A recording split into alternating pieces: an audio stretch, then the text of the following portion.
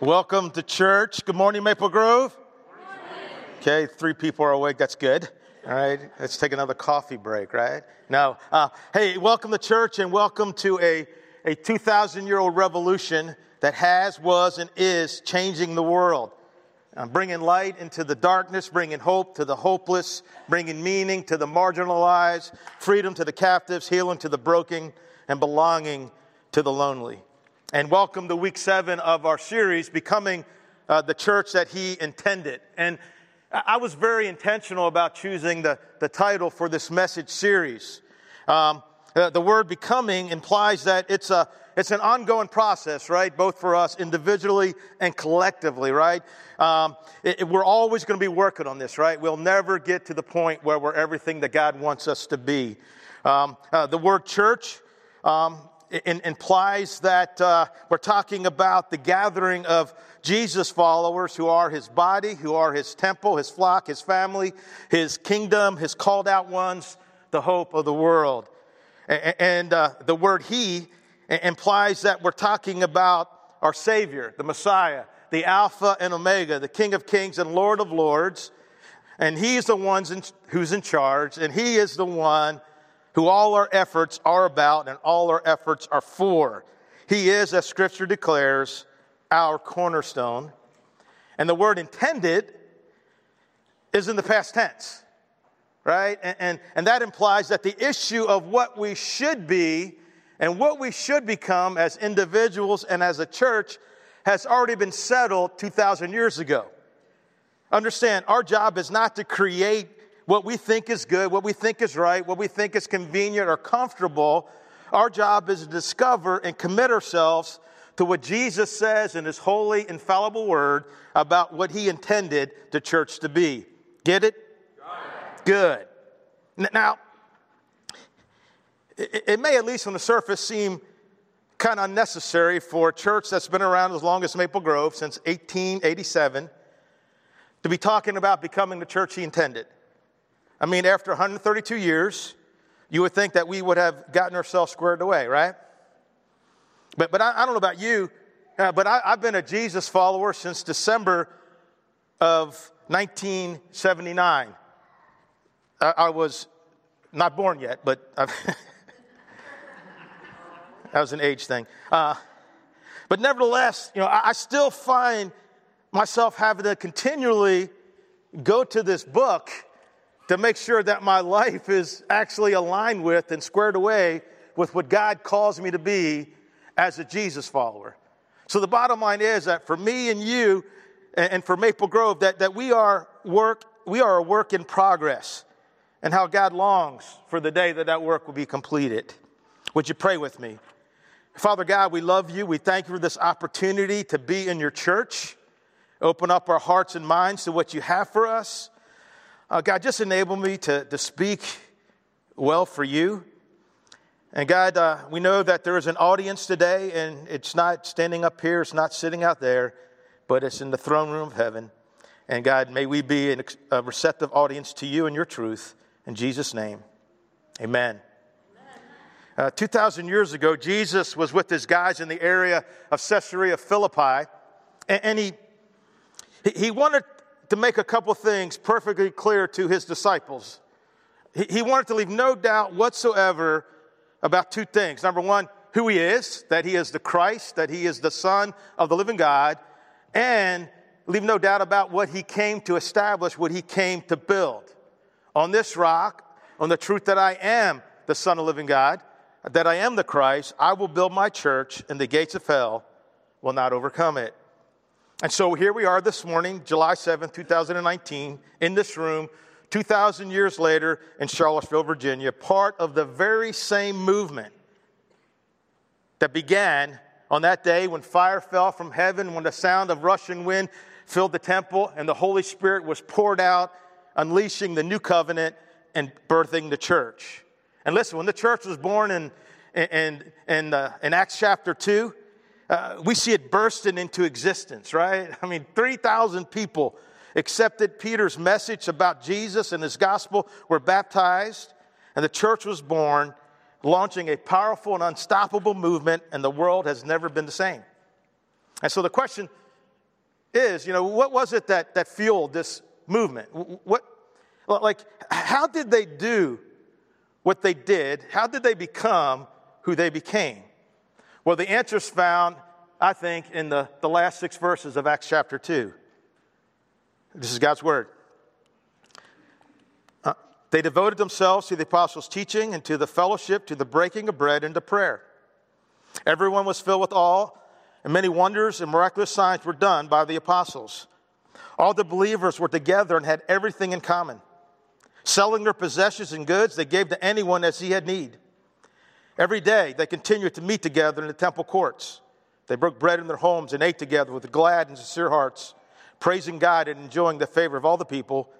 And the Lord added to their number daily those who were being saved. Okay, so how did they do what they did and become what they became? What was it that allowed God to work in and through them in such powerful, extraordinary, and unexplainable apart from God ways? And why does God not always move like that in us? Okay, here's the deal. Here's the truth about us. We do want to experience what the Acts 2 church experienced. We want to experience everyone being filled with awe. We want to experience God unleashing his wonders and signs and miracles and unexplainable apart from God things. We want to see and experience authentic, radical community where we love each other with sincere hearts, rejoicing in each other's company and taking care of each other's needs, even to selling our possessions to help each other out. And we want to see the Lord adding to our number daily those who are being saved. Yes, we want to experience those kind of things. Like, does anyone in the room not want to experience that? But here's the bottom line. If we want to experience what they experienced and become the kind of people in church that they became, we must be devoted. And we get that word devoted, right? I mean, have you ever been devoted to a job, a career, ever been devoted to a relationship, to a hobby, to a goal, a physical goal, an educational goal, a financial goal? We must be devoted to what they were devoted to experience the things that they experienced and become the kind of people that they were. And they were devoted to the apostles' teaching, to the fellowship, to the breaking of bread, and to prayer. And here's the bottom line. We will never experience what the Acts 2 church experienced. We will never experience that kind of biblical awe and wonder without biblical devotion. Get it? Good. And last Sunday, we unpacked what it means to be devoted to the apostles' teaching and to prayer. We must be devoted to prayer. We must be devoted to living our lives depending on God. Devoted to bringing our prayers and requests to the throne room of the King of Kings. And how crazy it is, that you and I have access and we have this privilege and we don't take more advantage of it. And listen, if we see praying to our Creator, if we see praying to the Creator and Sustainer of the universe, if we see that as, oh, I have to, rather than, are you kidding me? I get to, right? Then we so miss the point, right? I mean, anytime, anywhere, a Jesus follower, because of Jesus, can go into the throne room of God. Prayer matters. Prayer moves the hand of God. And listen, many times, as James said in James 4:2, we do not have because we do not ask God. I mean, it's like God sometimes wants to move in our lives. He wants to move in your relationship. He wants to move in that struggle you're going through. But we never ask. So we do not have. We must be devoted to prayer. And we're trying to make prayer more and more and more real at our church at Maple Grove. And we must be devoted to the apostles' teaching. Which means not only must we read and study it, but we must be striving to live out its truth in our lives. You see, we are called not merely to read and study the Word, but to do what it says. This week, I'm listening to, I may have mentioned before, I'm listening to the Bible on tape in addition to some other Bible reading. like when I'm walking around the lake or whatever. Yeah, and I used to think that was cheating, right? Like, oh, you just listen to the Bible? You're a cheater. You're a Bible reader cheater, right? I used to actually think that until I started doing it. Now it's good, right? But I'm in Joshua, and this verse hit me this week, Joshua chapter 1, and God is talking to Joshua. He's taking over from Moses. He's about to cross the Jordan. He's about to begin taking possession of the land that God promised to Abraham 600 years earlier. But look to the importance that God puts on the word in that conquest. Be strong and courageous, for you will distribute the land I swore to their fathers to give them as an inheritance. Above all, be strong and very courageous to carefully observe the whole instruction my servant Moses commanded you. Do not turn from it to the right or to the left. Why? So that you will have success wherever you go. This book of instruction must not depart from your mouth. You're to recite it day and night so that you may carefully observe everything written in it. For then you'll prosper and succeed in wherever you do. You see the importance? And listen, God has a land He wants you and I to live in. We have our own promised land, right? Jesus called it life in all its abundance, right? That's where He wants us to live. But we're not going to be able to live there unless we take the Word of God with us, unless we're reading that Word and striving to live it out and not departing to the right or to the left. And I would encourage you, if you're not reading the Bible right now, we have a new Faith Comes From Hearing. It's on our website. There's little sheets here. It's a chapter a day. Sunday's your catch-up day. And we call it Condiment Day. I got a terrible sense of humor if you're a visitor.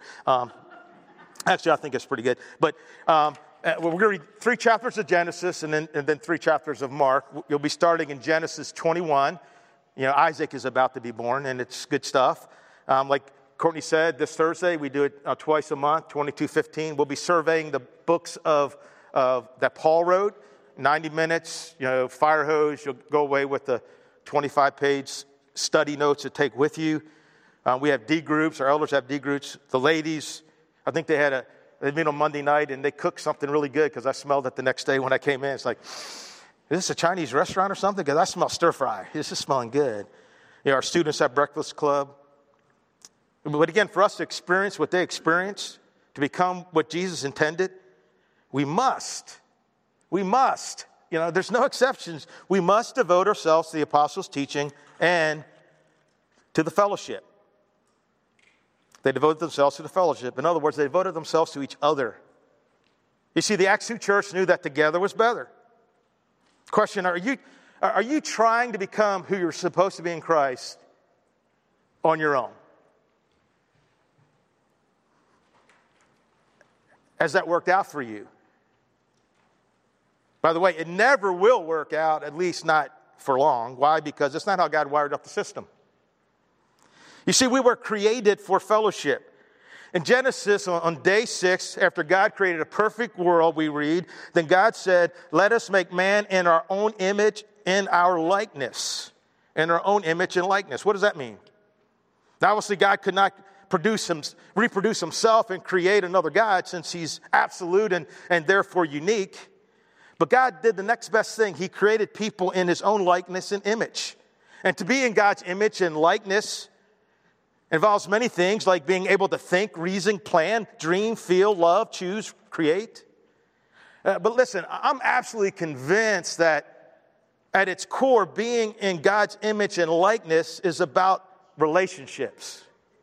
It's about connecting and enjoying that awesome divine community, that amazing relationship between the Father, Son, and Spirit that existed before time even began, and connecting with and enjoying each other. And because this is true, God says in Genesis 2:18, and the Lord God said, it's not good for the man to be alone. And oh, how we know this to be true.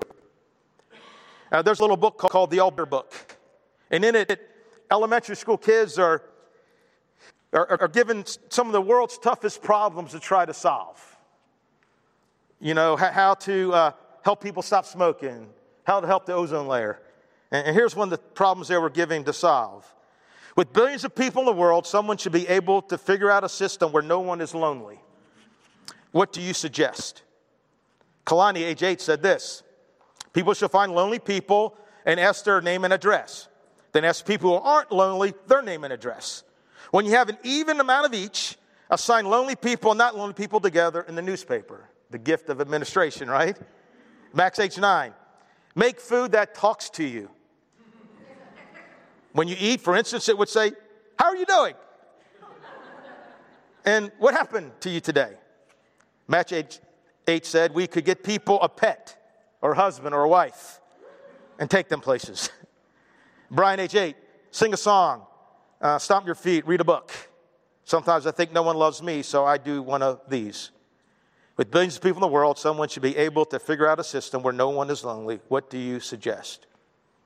John Ortberg, in his book, Everybody's Normal Till You Get to Know Them, writes the following in regards to loneliness. For centuries, some of the smartest grown-ups who ever lived have devoted themselves to this problem, this God-designed hunger for community. It's why Plato wrote The Republic and Augustine wrote The City of God.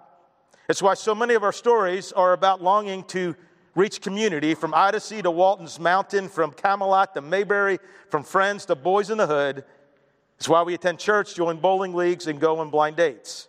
It's why the single most remembered American speech of the 20th century was a plea for all human beings one day being able to eat together at the same table of fellowship, join hands, and sing a common song.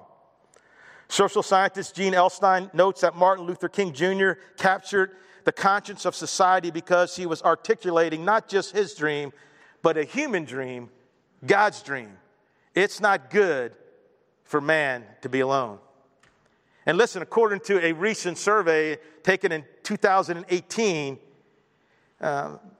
being alone or feeling alone is at epidemic proportions in our country today. Here's what they found in this study. Nearly half of Americans report sometimes or always feeling alone or left out. 1 in 4 Americans rarely or never feel as though there are people who really understand them. 2 in 5 Americans sometimes or always feel that their relationships are not meaningful and that they're isolated from others. 1 in 5 people report that they rarely or never feel close to people or feel like there are people that they can talk to. I understand loneliness is a very real problem. And simply having a bunch of Facebook and Instagram friends, Twitter followers, and a lot of likes of your posts is simply not cutting it. And you know what? I'm reasonably confident that most of us have been there and done that when it comes to this idea of feeling alone. But we really don't like to talk about it much or think about it much because loneliness, as Mother Teresa said, is the leprosy of modern society. And no one wants anybody to know that they're a leper. So Genesis 2, God looks at Adam and says, it's not good for man to be alone. I will make a companion who will help him. Who will help him? Help him with what? Well, among other things, help him with this problem of being alone. I understand every one of us, need people who care about us. People with whom we can relax and be real and be ourselves around. We need people who will encourage us, who will challenge us, who will support us, who will love us.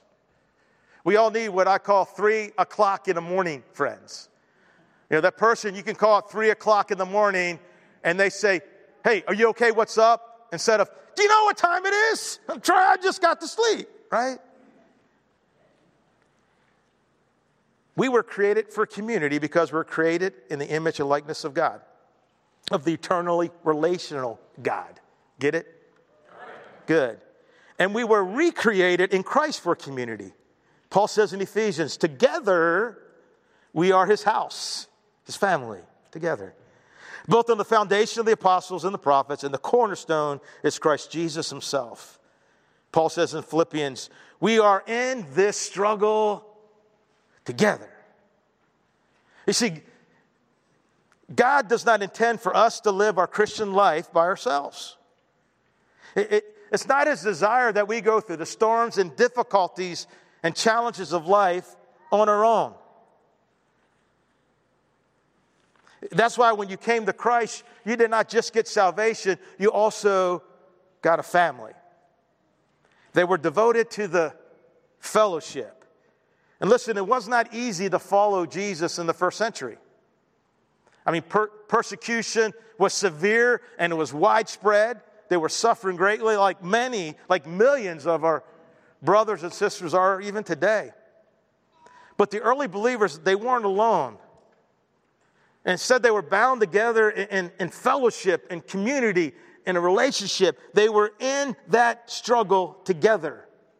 And listen, it was in this interconnection with each other that they found their strength, like the towering redwoods we see in California. Here's a picture. I've seen these puppies up close. They're like big, right? They're like the biggest living thing on the planet. And some can be 300 feet high. Some are 2,500 years old. And you would think that trees that high, right? I mean, there's like 8 people there. They're only around half the tree. It's nuts. You would think that they would have roots that go down really, really deep, right? But they don't. Instead, they have shallow roots, but those shallow roots are interconnected. You see, these trees, they need each other in order to survive.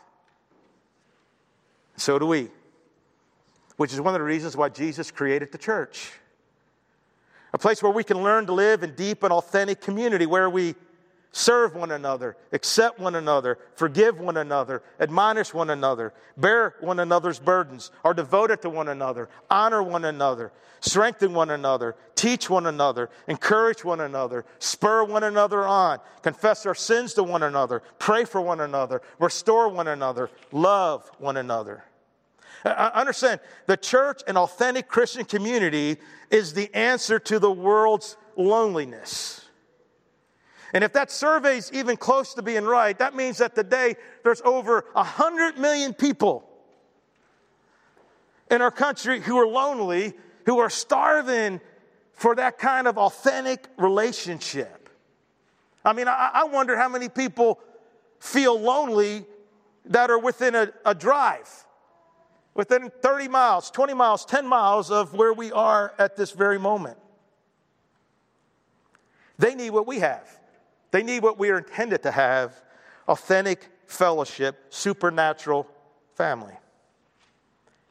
And Jesus said that it's our authentic relationships, our devotion to the fellowship, to our church family, that is going to make the gospel real and let people know that we belong to Him. The upper room on that Thursday night, right after washing their feet and telling them to do the same for each other, just mere hours before His arrest, Jesus said, "A new command I give you, love one another as I have loved you, so you must love one another. By this, everyone will know that you are my disciples if you love one another."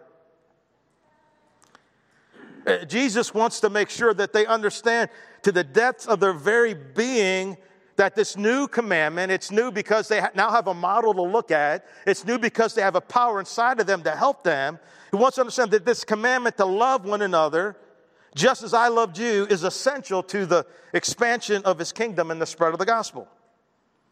So He tells them, love each other just as I've loved you. I mean, try to picture what His eyes looked like when He said that. Try to hear the passion in His voice. Guys, I'm about to show you how much I love you. I'm going to be arrested for you, beaten for you, whipped for you, nailed to a cross for you. I'm going to bleed for you. I'm going to give up my life for you. That's how much I love you. And that's how much I want you to love one another. Yes, Peter, John, James, Andrew, Matthew, I want you to love one another that way. And when you do, people will know that you are my disciples. You see, that's what God wants us to be known for, how we love one another. Because as Francis Schaeffer said, Christian community is the final apologetic. Francis Chan, in his book that I've been tossing out, and I do have another copy of the book. I give one out, one or so out a week. Anybody want a copy that doesn't have it yet? No takers.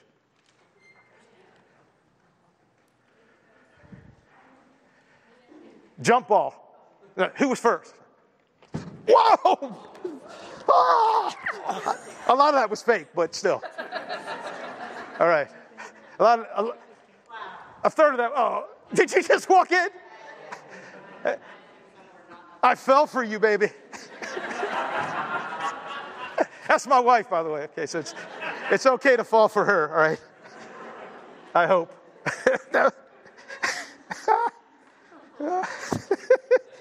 Hey, welcome to Maple Grove. If you came here to see somebody smooth up here, you's at the wrong place, y'all. All right? That's definitely somewhere else. All right. All right, here's what Chan says. One thing the New Testament makes clear is that the church is supposed to be known for its love. Jesus says our love for one another is the very thing that will attract the world. But can you name a single church in our country that's known for the way its members love one another? I'm sure you can think of churches that are known for excitement or powerful preaching or worship or production value. But can you name a church known for its supernatural love? When the phrase one another is mentioned over 100 times in the New Testament, love one another, care for, pray for, admonish, why is it that you can't think of a single church known for the way that they take care of one another? God clearly cares about this. Why don't we? He continues, as elders at Cornerstone Church, we asked ourselves whether people would notice supernatural love when they walked into our gatherings. It was not that we were void of love, it just didn't stand out. Honestly, the love in our midst was a far cry from anything that we could attribute to the Holy Spirit. Is it just a nice cliche to say the church should be like a family? I mean, it's a great thought, but unfailing, but our families are our families. Does God really expect us to be this close with people we're not related to, who we wouldn't even choose to be friends with? I agree that it's natural to be close with your family and unnatural to experience this with people who are not like you. But that's exactly the point. It's not supposed to be natural, it's supernatural. They were devoted to the fellowship. And listen, nothing in the world compares to authentic, sacrificial Christian relationship. It's such a beautiful and powerful thing. To become the church that they intended, we need to be devoted to the fellowship. And that's why we have life groups at Maple Grove, and we encourage everyone to be a part of it so that no one has to do life by themselves. Because, like I said, sometimes the things I'll say during the series could be uncomfortable, and here's something to make you uncomfortable. I don't know if all you have is 90 minutes a week, every now and then here, I don't know if you can be devoted to the fellowship, right? If all you have is coming to church on Sunday and no contact outside of that 90-minute gathering, it's very hard to be devoted to the fellowship. Ecclesiastes says two are better than one because they have a good return for their labor. If either of them falls, one can help the other up. But pity anyone who falls and has no one to help them up. And we don't want that to be part of it, right? And so you can sign up on your connection card. We can get you plugged into a life group. And life groups are made up of imperfect people who are sharing life together, pursuing God, and wanting to invest in others. And finally, as we wrap up, and this will lead us into communion as well, they were devoted to the breaking of bread. They're devoted to communion. And as I reflected on this, it makes a lot of sense to me that being devoted to the apostles' teaching, to prayer, and to the fellowship are really, really a big deal. And communion's important, but is it is it in the same league as those three things? Is it that big of a deal? Or was it a big deal to Jesus? Well, it must have been, right? I mean, right after washing their feet, shortly before his arrest in the garden, as they celebrated the Passover meal, right? A meal where they remembered where God delivered them from Egyptian bondage. We read this in 1 Corinthians chapter 11, for Paul writes, "For I received from the Lord what I passed on to you. The Lord Jesus, on the night he was betrayed, took bread, and when he had given thanks, he broke it and said, 'This is my body, which is for you. Do this in remembrance of me.' In the same way, after supper, he took the cup, saying, 'This cup is the new covenant in my blood. Do this whenever you drink it in remembrance of me. For whenever you eat this bread and drink this cup, you proclaim the Lord's death until he comes.'" I understand Jesus said that we're to do communion in remembrance of him. And So what does he want us to remember? And I believe that among other things, I think he wants us to remember these 4 things. To remember how he lived. He lived humbly, purposefully, powerfully, passionately, and relationally. Remember why he died. He died to set us free. He died to pay our debt. He died to destroy death, sin, and the grave. He died to demonstrate the radical, unfailing, beyond reason, reckless love of God. Remember what he said? I am the way, the truth, and the life. It is finished. I'm going to prepare a place for you. I am coming back to get you to be with me forever. Remember what he prayed in the garden? My prayer is not for them alone. I pray also for those who will believe in me through their message. That all of them may be one, Father, just as you are in me and I am in you. May they also be in us, so that the world may believe that you sent me. There is again our love for one another is our greatest apologetic, our greatest testimony. I give them glory that you gave me, that they may be one as we are one, I in them and you in me, so that they may be brought to complete unity. Then the world will know that you sent me. And then the world will know that you have loved them even as you have loved me. Do this in remembrance of me. Remember how he lived, why he died, what he said, and what he prayed. I want to read a quote from Alexander Campbell. He's one of the founders of the Restoration Movement, which Maple Grove is a part of. You can Google that, check it out. It's a group that formed in the 1800s. Hey, let's go by the Bible and call ourselves Christians. It's a good quote. I mean, some of the language may be, there's some thys in there because like it was 200 years ago. But here's what he writes. Upon the loaf and upon the cup of the Lord, in letters which speak not to the eye, but to the heart of every disciple, is inscribed, when this you see, remember me. Indeed, the Lord says to each disciple when he receives the symbols into his hands, this is my body broken for you. This is my blood shed for you. The loaf is thus constituted a representation of his body, first whole, then wounded for our sins. The cup is thus instituted a representation of his blood, once his life, but now poured out to cleanse us from our sins. To every disciple, he says, for you my body was wounded, for you my life was taken. In receiving it, the disciple says, Lord, I believe it. My life sprung from thy suffering, my joy from thy sorrows, and my hope of glory everlasting from thy humiliation and abasement, even to death. Each disciple, in taking the symbols with his fellow disciple, says in effect, you, my brother, once an alien, are now a citizen of heaven. Once a stranger, are now brought home to the family of God. You have owned my Lord as your Lord, my people as your people. Under Jesus, the Messiah, we are one. Mutually embraced in the everlasting arms, I embrace you in mine. Thy sorrows shall be my sorrows, and thy joys my joys.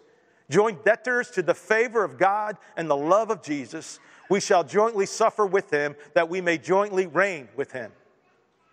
Let us then renew our strength, remember our King, and hold fast our blessed hope unshaken to the end.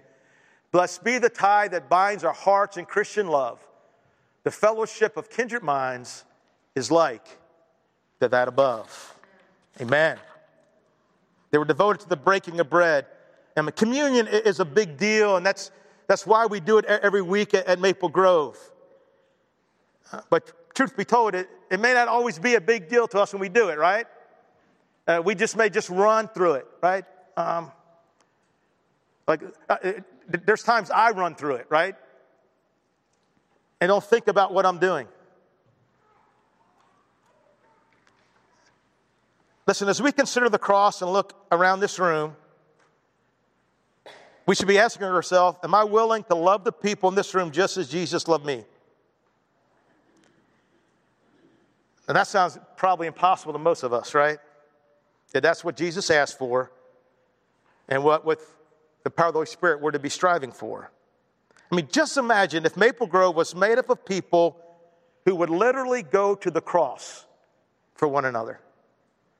How could the world shrug their shoulders as they witnessed that kind of love? They could not, they would not. In fact, they would be drawn to that kind of love. Okay, let's wrap this puppy up and take it home. to be the church he intended, and to experience what they experience. Everyone filled with awe and wonder, God moving in miraculous ways, God adding to the number daily those who are being saved. This radical community, we must be devoted to the apostles' teaching, the fellowship, the prayer, and the breaking of bread. And you know, something hit me as I was working on this is that you substitute just one word in place of all those four things that we're to be devoted to. And it's the word Jesus. They were devoted to Jesus. I mean, think about it. The apostles' teaching is about Jesus. Our prayers are to go through Jesus and are in the name of Jesus. The fellowship is centered in and with Jesus, and the bread and the cup represent Jesus. You see, the early church was devoted to Jesus, and the proof was their ongoing devotion, the apostles' teaching, the fellowship, the prayer, and the breaking of bread. And here's a huge question that you need to answer. Not on paper, but in your heart.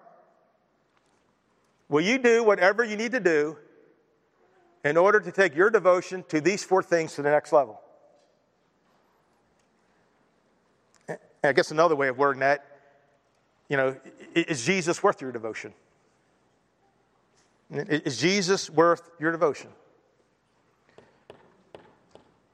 Jesus said to do this in remembrance of me.